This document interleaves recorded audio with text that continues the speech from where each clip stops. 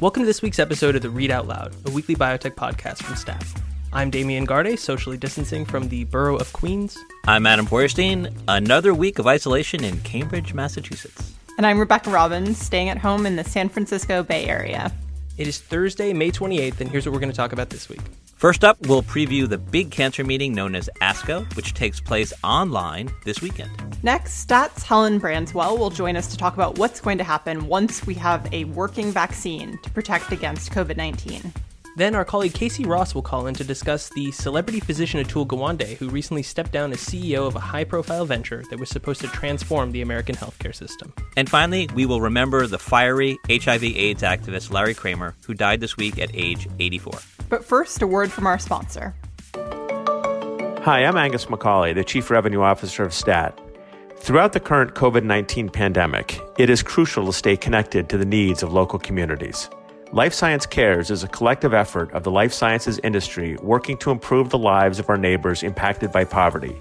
I'm here with Sarah McDonald, the organization's executive director. Sarah, how can the life sciences community remain socially connected to help the most vulnerable during this global pandemic in what will likely be one of the most difficult times for many? Life Science Cares is a vehicle for life science companies like Takeda, as well as individual life sciences professionals in Boston and Philadelphia, to help the most vulnerable in their communities. Now, more than ever, it gives us a way to connect and support those whose lives have been upended by COVID-19 through financial contributions, in-kind donations, and virtual volunteering. Visit lifesciencecares.org to learn more about how Life Science Cares is working to meet the significant and changing needs caused by this unprecedented pandemic and what you can do to help.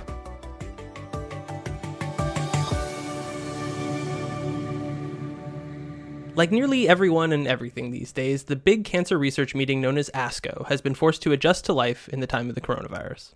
So in normal times, tens of thousands of oncologists, scientists, and drug industry types would be descending on Chicago for 5 days of nonstop meetings and cancer data presentations. But this year, everyone is staying home. ASCO will go on, but in a virtual format. So Adam, you are a longtime ASCO meeting attendee. Can a virtual gathering of cancer researchers replace the real thing? Yeah, Damian, I think it can in many ways. ASCO is making all of the data presentations available for on-demand downloading and viewing, and that's going to be free for their members. They're going to be like YouTube-like videos of oral presentations and PDFs of scientific posters. So making this large repository of cancer research available online, I think is going to dramatically boost access for scientists and doctors who, can't fly to Chicago every year for economic or other reasons. I've been speaking to a bunch of U.S.-based oncologists this week, kind of getting ready for ASCO. And, these are folks who've never missed a meeting, right, live. They've always gone to Chicago. And what they've told me is that going virtual will probably increase the number of data presentations that they actually read or look at over the weekend, just because they're not jostling with the crowds or having to run all over that massive convention center. At the same time, though, jostling with crowds is part of the ASCO experience or that of any large medical meeting. It's a lot harder to network or argue about data when you're watching from your living room. Yeah, Rebecca, that's definitely true. This is the downside to a virtual meeting, right? Everyone is going to be watching alone. Roy Herbst, he's a lung cancer specialist at Yale and a veteran ASCO attendee. And I was talking to him the other day. He told me that he looks forward to ASCO because it's the only time during the year when he can reunite with some old friends that he met when they were all first training to be oncologists. Roy is also presenting data this year during the ASCO plenary session. That is prime time at the meeting. And normally, he'd be standing in front of 15,000 people. This year he recorded his presentation in advance, and like everyone else, he'll be watching it from his house. So speaking of actual cancer data, what is the buzzy news heading into ASCO this year? So back in April, a large phase 3 study of Tagrisso in early-stage lung cancer patients was stopped early due to what AstraZeneca called an overwhelming benefit. Now, I know the data right now. I can't tell you what they are because they're still under embargo, but suffice to say that AstraZeneca was not exaggerating. Tagrisso belongs to a class of drugs that target lung tumors with mutations to a gene called EGFR. It's already a blockbuster drug. It's used today to treat patients with advanced advanced or metastatic lung cancer. So these new data show that using the drug earlier, and in this case, right after a patient has surgery to resect their tumors, result in a precedent-setting period of cancer remission. Okay, Adam, you have a second ASCO highlight that you were going to preview for us. Break that down. Yeah, Rebecca, I'll go with Allogene, and it's off-the-shelf cell therapy for patients with B-cell lymphoma. Everyone knows about CAR T therapies, which have demonstrated remarkable efficacy for patients with advanced blood cancers. The downside of these CAR T therapies, of course, is that they all must be custom-made for each patient. And that process can take 2 weeks or more. So what's cool about the Allogene cell therapy, and again, it's allogeneic or off the shelf, is that if successful, it would be widely available and allow patients with advanced blood cancer to be treated on demand. So that represents meaningful progress for cell therapy in cancer. Well, Adam, we will be looking out for your ASCO coverage this weekend. And if you would like to keep tabs on Adam's digital experience at what is normally a physical conference, you can sign up for a pop-up ASCO newsletter, which he will write each day at statnews.com.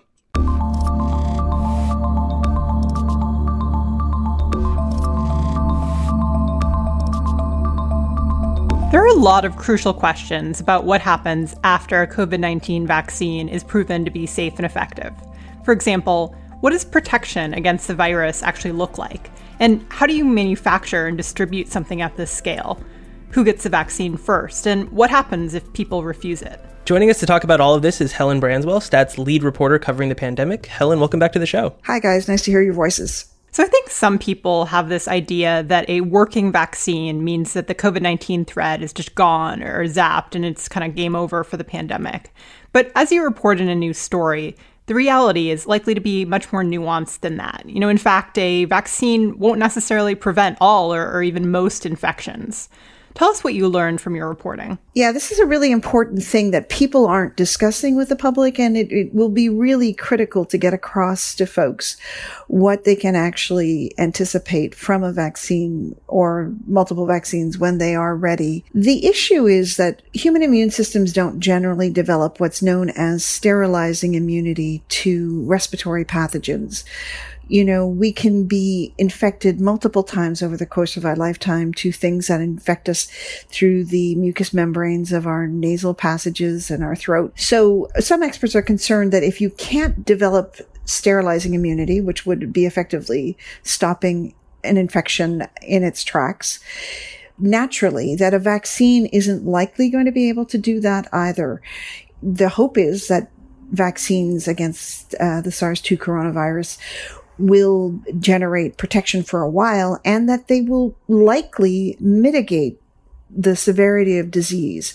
As several experts I spoke to put it, what these vaccines may do is turn this into a cold rather than something that can cause life-threatening and even fatal pneumonia cases. It's going to be really important to set the public's expectations of how effective these vaccines can be.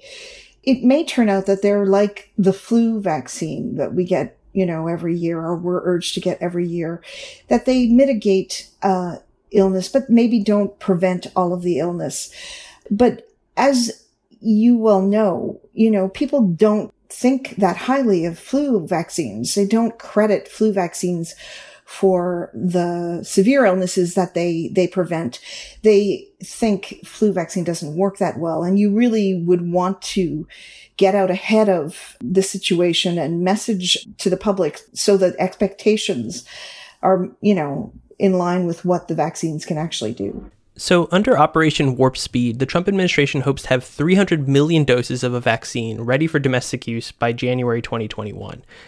Even if clinical trials go off without any complications, is there any reasonable chance of this happening from a logistical perspective? I guess I would not say that it could never happen, but it's a very, very heavy lift.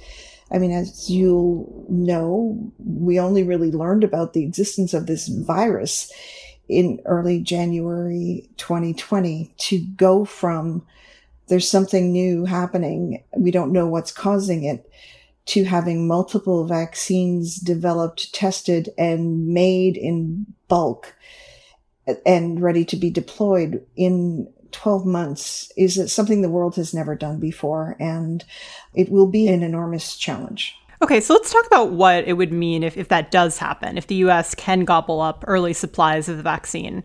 You've read a story about the ramifications for the rest of the world in this scenario where the U.S. corners the market for a vaccine. What did you learn? We have a difficult situation ahead of us as a world and as a country. When vaccine becomes available, it's going to be available in millions or tens of millions of doses initially, eventually maybe fairly quickly into hundreds of millions. But there's 7.8 billion people on the planet, and a lot of them will want to be vaccinated against this virus. That's going to take time. There are certainly lots and lots of groups, including the World Health Organization, the Wellcome Trust in the United States, the Gates Foundation, that are trying to work to figure out ways to ensure that there is equity in access, that poorer countries, for instance, are able to get vaccine. It's not like a geographic lottery that the countries that produce vaccine within their borders use vaccine even to protect low-risk people when high-risk people in other countries have to wait because they don't have any production within their borders. People are talking about potentially trying to get manufacturers to contribute enough doses to, say, vaccinate healthcare workers around the world because of the critical role healthcare workers play in mitigating the impact of this terrible pandemic.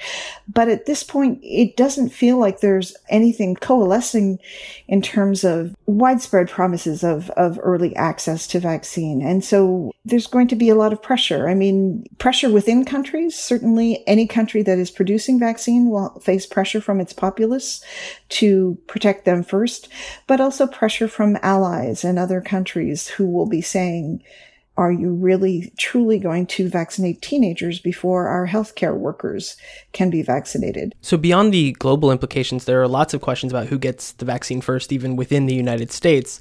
It could potentially be given first to healthcare workers, as you mentioned, or to people who are most vulnerable. There's also the possibility of a lottery approach, which was famously depicted in the suddenly extremely topical film Contagion from 2011.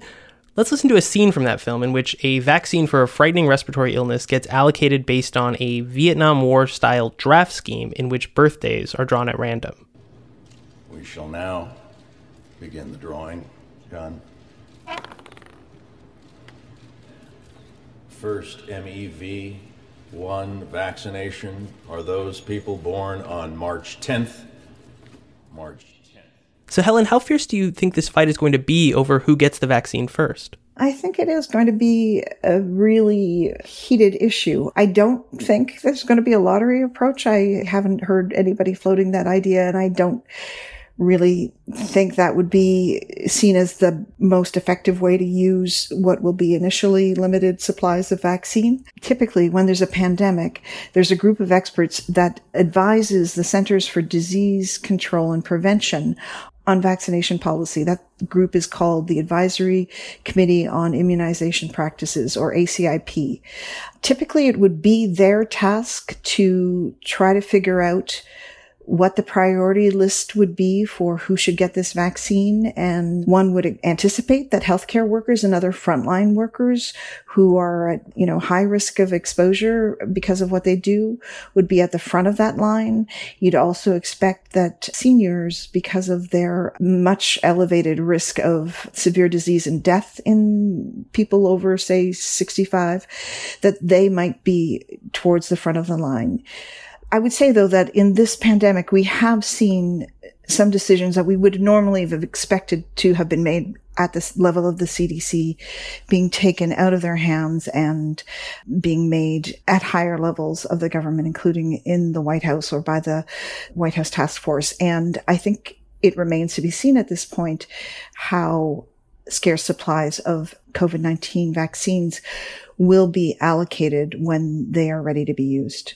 So I want to switch gears to talk about the opposite side of this coin. What to do if people refuse to get a COVID-19 vaccine? How might federal health officials deal with anti-vaccine activists who refuse to get a COVID-19 vaccine? And should we be worried about that situation? I think we do need to be worried about it, especially given that these vaccines are going to be approved in record time with fewer months or years of study than is typical with a new vaccine. That will make people nervous. And depending on how much COVID-19 activity there is at the time when vaccines become available, that may impact people's willingness to become vaccinated. My sense is that most people are eager to be vaccinated, but certainly there will be some people who will want to step out of the line. Whether anyone is going to try to mandate that all Americans be vaccinated, I don't know. I'm not sure I would see people moving to force people to be vaccinated with this vaccine. First off, supplies are going to be limited, and they will be used in the people who want to get them. Helen, thanks for coming on the show. Thanks for having me.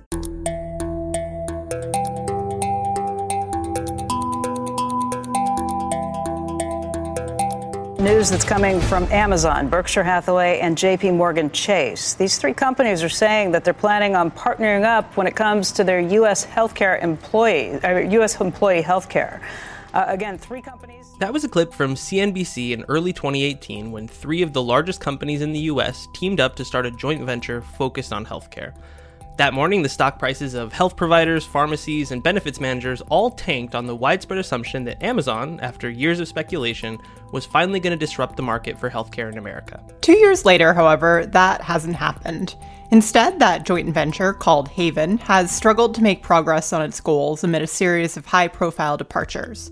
The latest and most significant was Atul Gawande, the famed surgeon and writer who is resigning as CEO of Haven. Stat's Casey Ross has been covering Haven since before it had a name, and he joins us now to talk about what's been going on inside the secretive venture. Casey, welcome back to the podcast. Thanks for having me on. So Casey, from the day we learned about Haven's existence, there was a lot of speculation about just what the company was setting out to do. What did you learn about its actual ambitions? Well, it took us quite a period of time to figure out exactly what the company was up to because they were so secretive about it and weren't able to talk about it publicly. Part of that's understandable because they were still in stealth mode, didn't want to tip their hand in the market. But we eventually learned from court documents and proceedings that they were interested in providing better technologically enabled primary care services to employees, trying to lower the cost of prescription drugs, help people better manage chronic conditions. Those were the sort of three pillars that we learned about. So let's talk about Atul Gawande. He's the celebrity physician who was brought in to lead the company in 2018. How did Atul come into the picture? Well, he caught the attention of the three founders, Jamie Dimon, Warren Buffett, and Jeff Bezos, through a series of New Yorker articles that he wrote, which really discussed the challenges of the high cost of healthcare in the United States.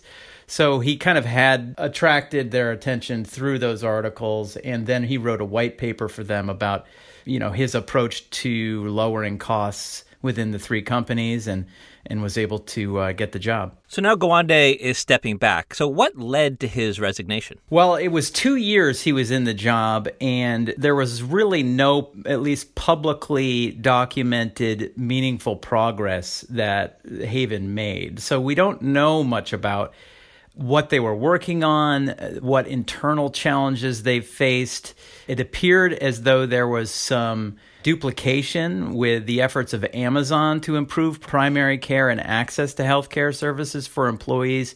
We also learned that there was a fair amount of departures from the company. Gawande was successful in recruiting a lot of top pedigree talent to the company, but they were having trouble retaining those employees. And then COVID-19 hits, and I think as a commentator, Atul was very motivated to participate in that discussion because of the secrecy of the organization. He wasn't able to do so. And so I think that was a large part of what motivated him to step down as CEO. That retention aspect really struck me as interesting. This week, you and our stat colleague Aaron Brodwin published a story looking at what transpired inside Haven and specifically at the difficulty it had retaining talent. Why would a company backed by the likes of Amazon, JP Morgan, and Berkshire Hathaway have trouble in that department? Yeah, I mean, it's a really interesting dynamic. They founded this as a nonprofit company. So that limits their ability to provide competitive benefit and compensation packages, especially stock options to employees, which aren't available under this structure of a company. So, that may have had something to do with being able to offer, the type of package that a lot of these employees could command in the private market. And there's also just the concern about, having a clear strategy, mission, and time frame, which they were going to execute demonstrable impacts on healthcare services. So, Casey, what's next for Haven? Are people in healthcare counting them out of the future of the industry? I mean, there's some doubt about whether they're going to be able, after all of these departures, and especially executive departures in the C-suite, to be able to reorganize, find their momentum, and make a difference in the short term. I don't think anybody's counting them out. These are three huge companies. They have a lot of money behind them, and they can go out and continue to hire people. Maybe they go a different direction. Maybe they structure it differently. But I think it's too early to say that it's not going to have an impact. But so far, they haven't made much of a dent. And Casey, is there a cautionary tale to be learned from the first couple of years of the Haven project? I think it would be that if you're going to build a business in healthcare, which is an enormously complicated industry, you need a tactician to lead it. You need somebody who's really familiar with the business mechanics, knows about that discipline very well, because it's just very difficult to pluck somebody who doesn't have that level of experience, put them in that position, and expect results. Casey, thanks for joining us. Thanks a lot for having me on.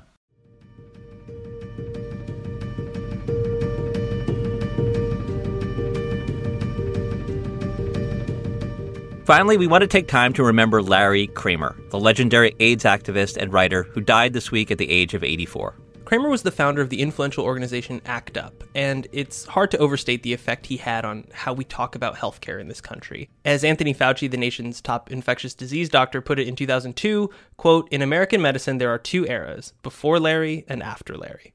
Larry had a singularly angry style. He was known for raging against and colorfully calling out people he didn't think were responding with sufficient urgency to the HIV/AIDS crisis. So joining us to discuss Larry is a one-time reporter who used to cover him. That's our very own boss, Stats Executive Editor Rick Burke. Rick got to know Larry Kramer in the mid to late 1980s when Rick was a rookie reporter for the New York Times in Washington. So Rick, tell us the story of how you first came to know Larry Kramer. Well, this was during the late years of the Reagan administration, and I was, as Adam said, a rookie reporter in Washington, and my phone would ring and it would be Larry, and I had never met Larry face to face, but he would call and harangue me, and harangue and say, "Why aren't you writing more about AIDS?" And really angrily, and making me feel guilty. And the reality was that I didn't cover health, I didn't cover AIDS, I didn't cover the White House, but he kept haranguing me because I was a reporter in Washington for the New York Times. And it made me even more uncomfortable because I was gay but closeted. And in those years, being gay at the New York Times was not something you wanted to be public about. So I thought, why is he singling me out? Why does he want me to be an activist? What is he doing to me? Leave me alone, was my feeling. So, Rick, you corresponded with Kramer earlier this month when you emailed him about a story that Stat was working on about Gilead Sciences. Tell us about that exchange. First, let me just say, in the intervening years, I warmed up to Larry, and I would send him emails now and then. And I sent him an email a few weeks ago for a Gilead story, and he got back to me in minutes. And he said, "Those crooks, those awful bastards, whatever." And obviously his tone had not changed from decades ago. And he had every bit of the fight in him to the very end. Yeah, I think that precise quote was, "Gilead has always been selfish, greedy, tricky pigs.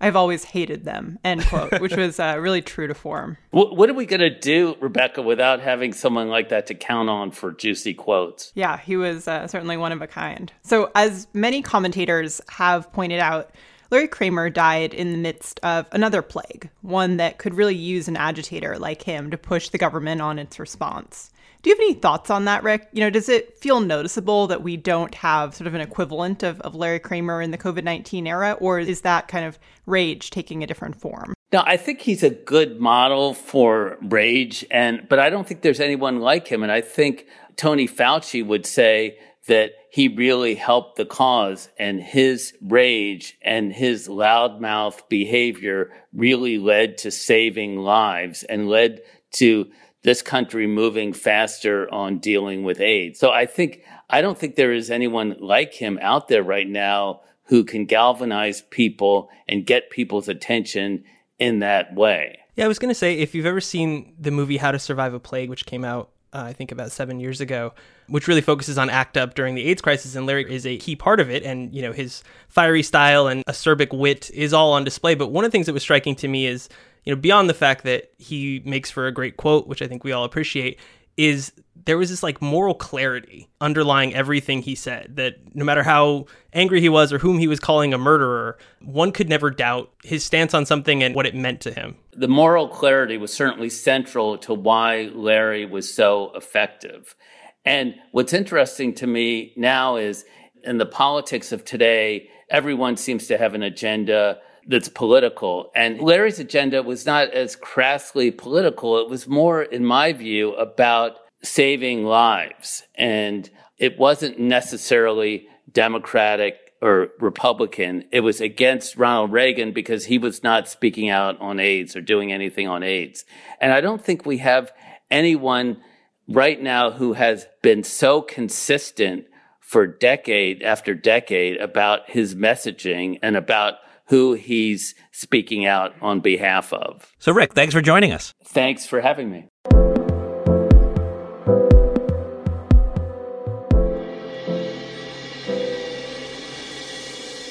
That does it for another episode of the Read Out Loud. Thank you to Hyacinth Empanado, who produced this week's episode. Alyssa Ambrose is our senior producer, and Rick Burke is our executive producer. And as always, we'd love to hear from you. Tell us what you liked about this episode, what you didn't like, and what virtual medical meetings have been like for you. You can do all of that by sending us an email at readoutloud@statnews.com. And if you like what we do, please, of course, leave a review or a rating on Apple Podcasts or whichever platform you use to get your podcasts. See you next week.